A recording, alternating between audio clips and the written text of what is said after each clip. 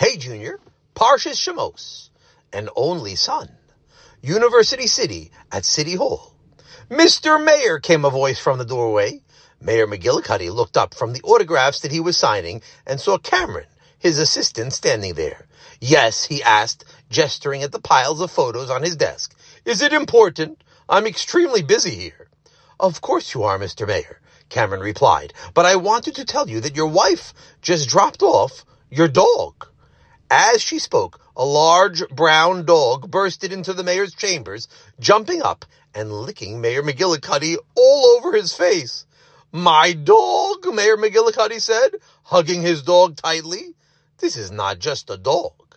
This is my son, Cuddles. Why can't anyone understand that?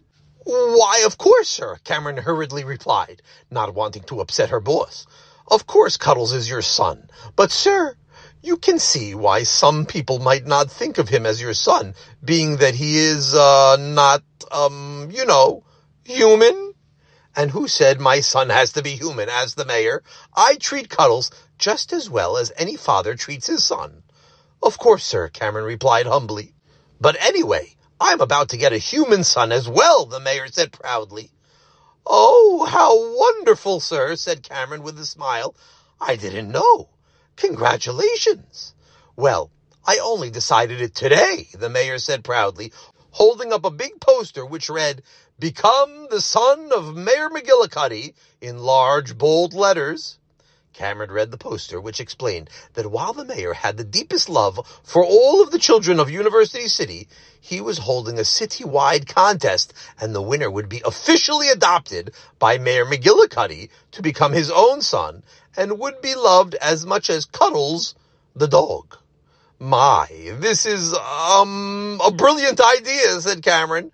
I'm sure every boy in town will be jealous of the winner. I'm one step ahead of you, Mayor McGillicuddy said.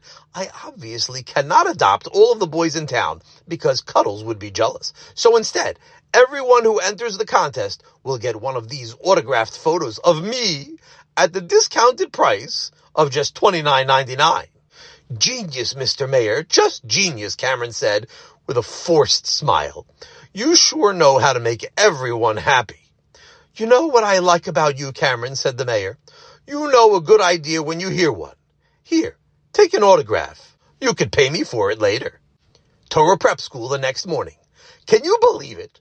Who would want to be Mayor McGillicuddy's son? Asked Moshe, laughing as he and his friends walked into Rabbi Bromberg's classroom discussing the mayor's contest. Not to mention having a dog for a brother, snickered Chaim. Even if someone, chas v'sholom, didn't have parents, I think they would be better off with someone other than McGillicuddy, Ellie said. But Baruch Hashem, we have parents who love us even more than the mayor loves his dog.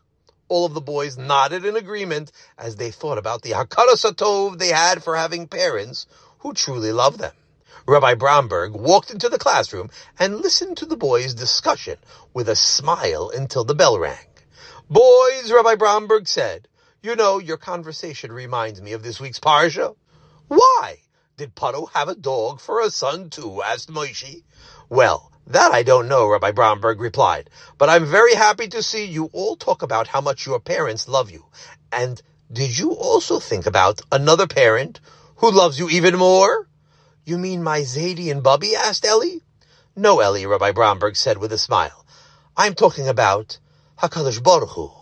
In this week's Parsha, Moshe relays a message from Hashem to Paro. B'nei b'choiri Yisrael. My firstborn son is the Am Yisrael. But Rav Avigdor Miller points out that we are not only the firstborn son of Hashem, we are also his only son. And as such, Hashem's love for us is more than we can ever imagine. Even more than our parents love us. Wow! Even more than our parents, Chaim said, having a hard time wrapping his head around the idea. Yes, even more than your parents, Rabbi Bromberg replied. The boys thought this over. Their parents loved them so much, it was incredible to think that Hashem loves them even more than that. And with smiles on their faces, they opened their Mishnayos and began to learn Hashem's beautiful Torah. Have a wonderful Shabbos! Takeaway! We are Hashem's only child, whom he loves with endless love. We should always feel confident in Hashem's love and care for us at every moment.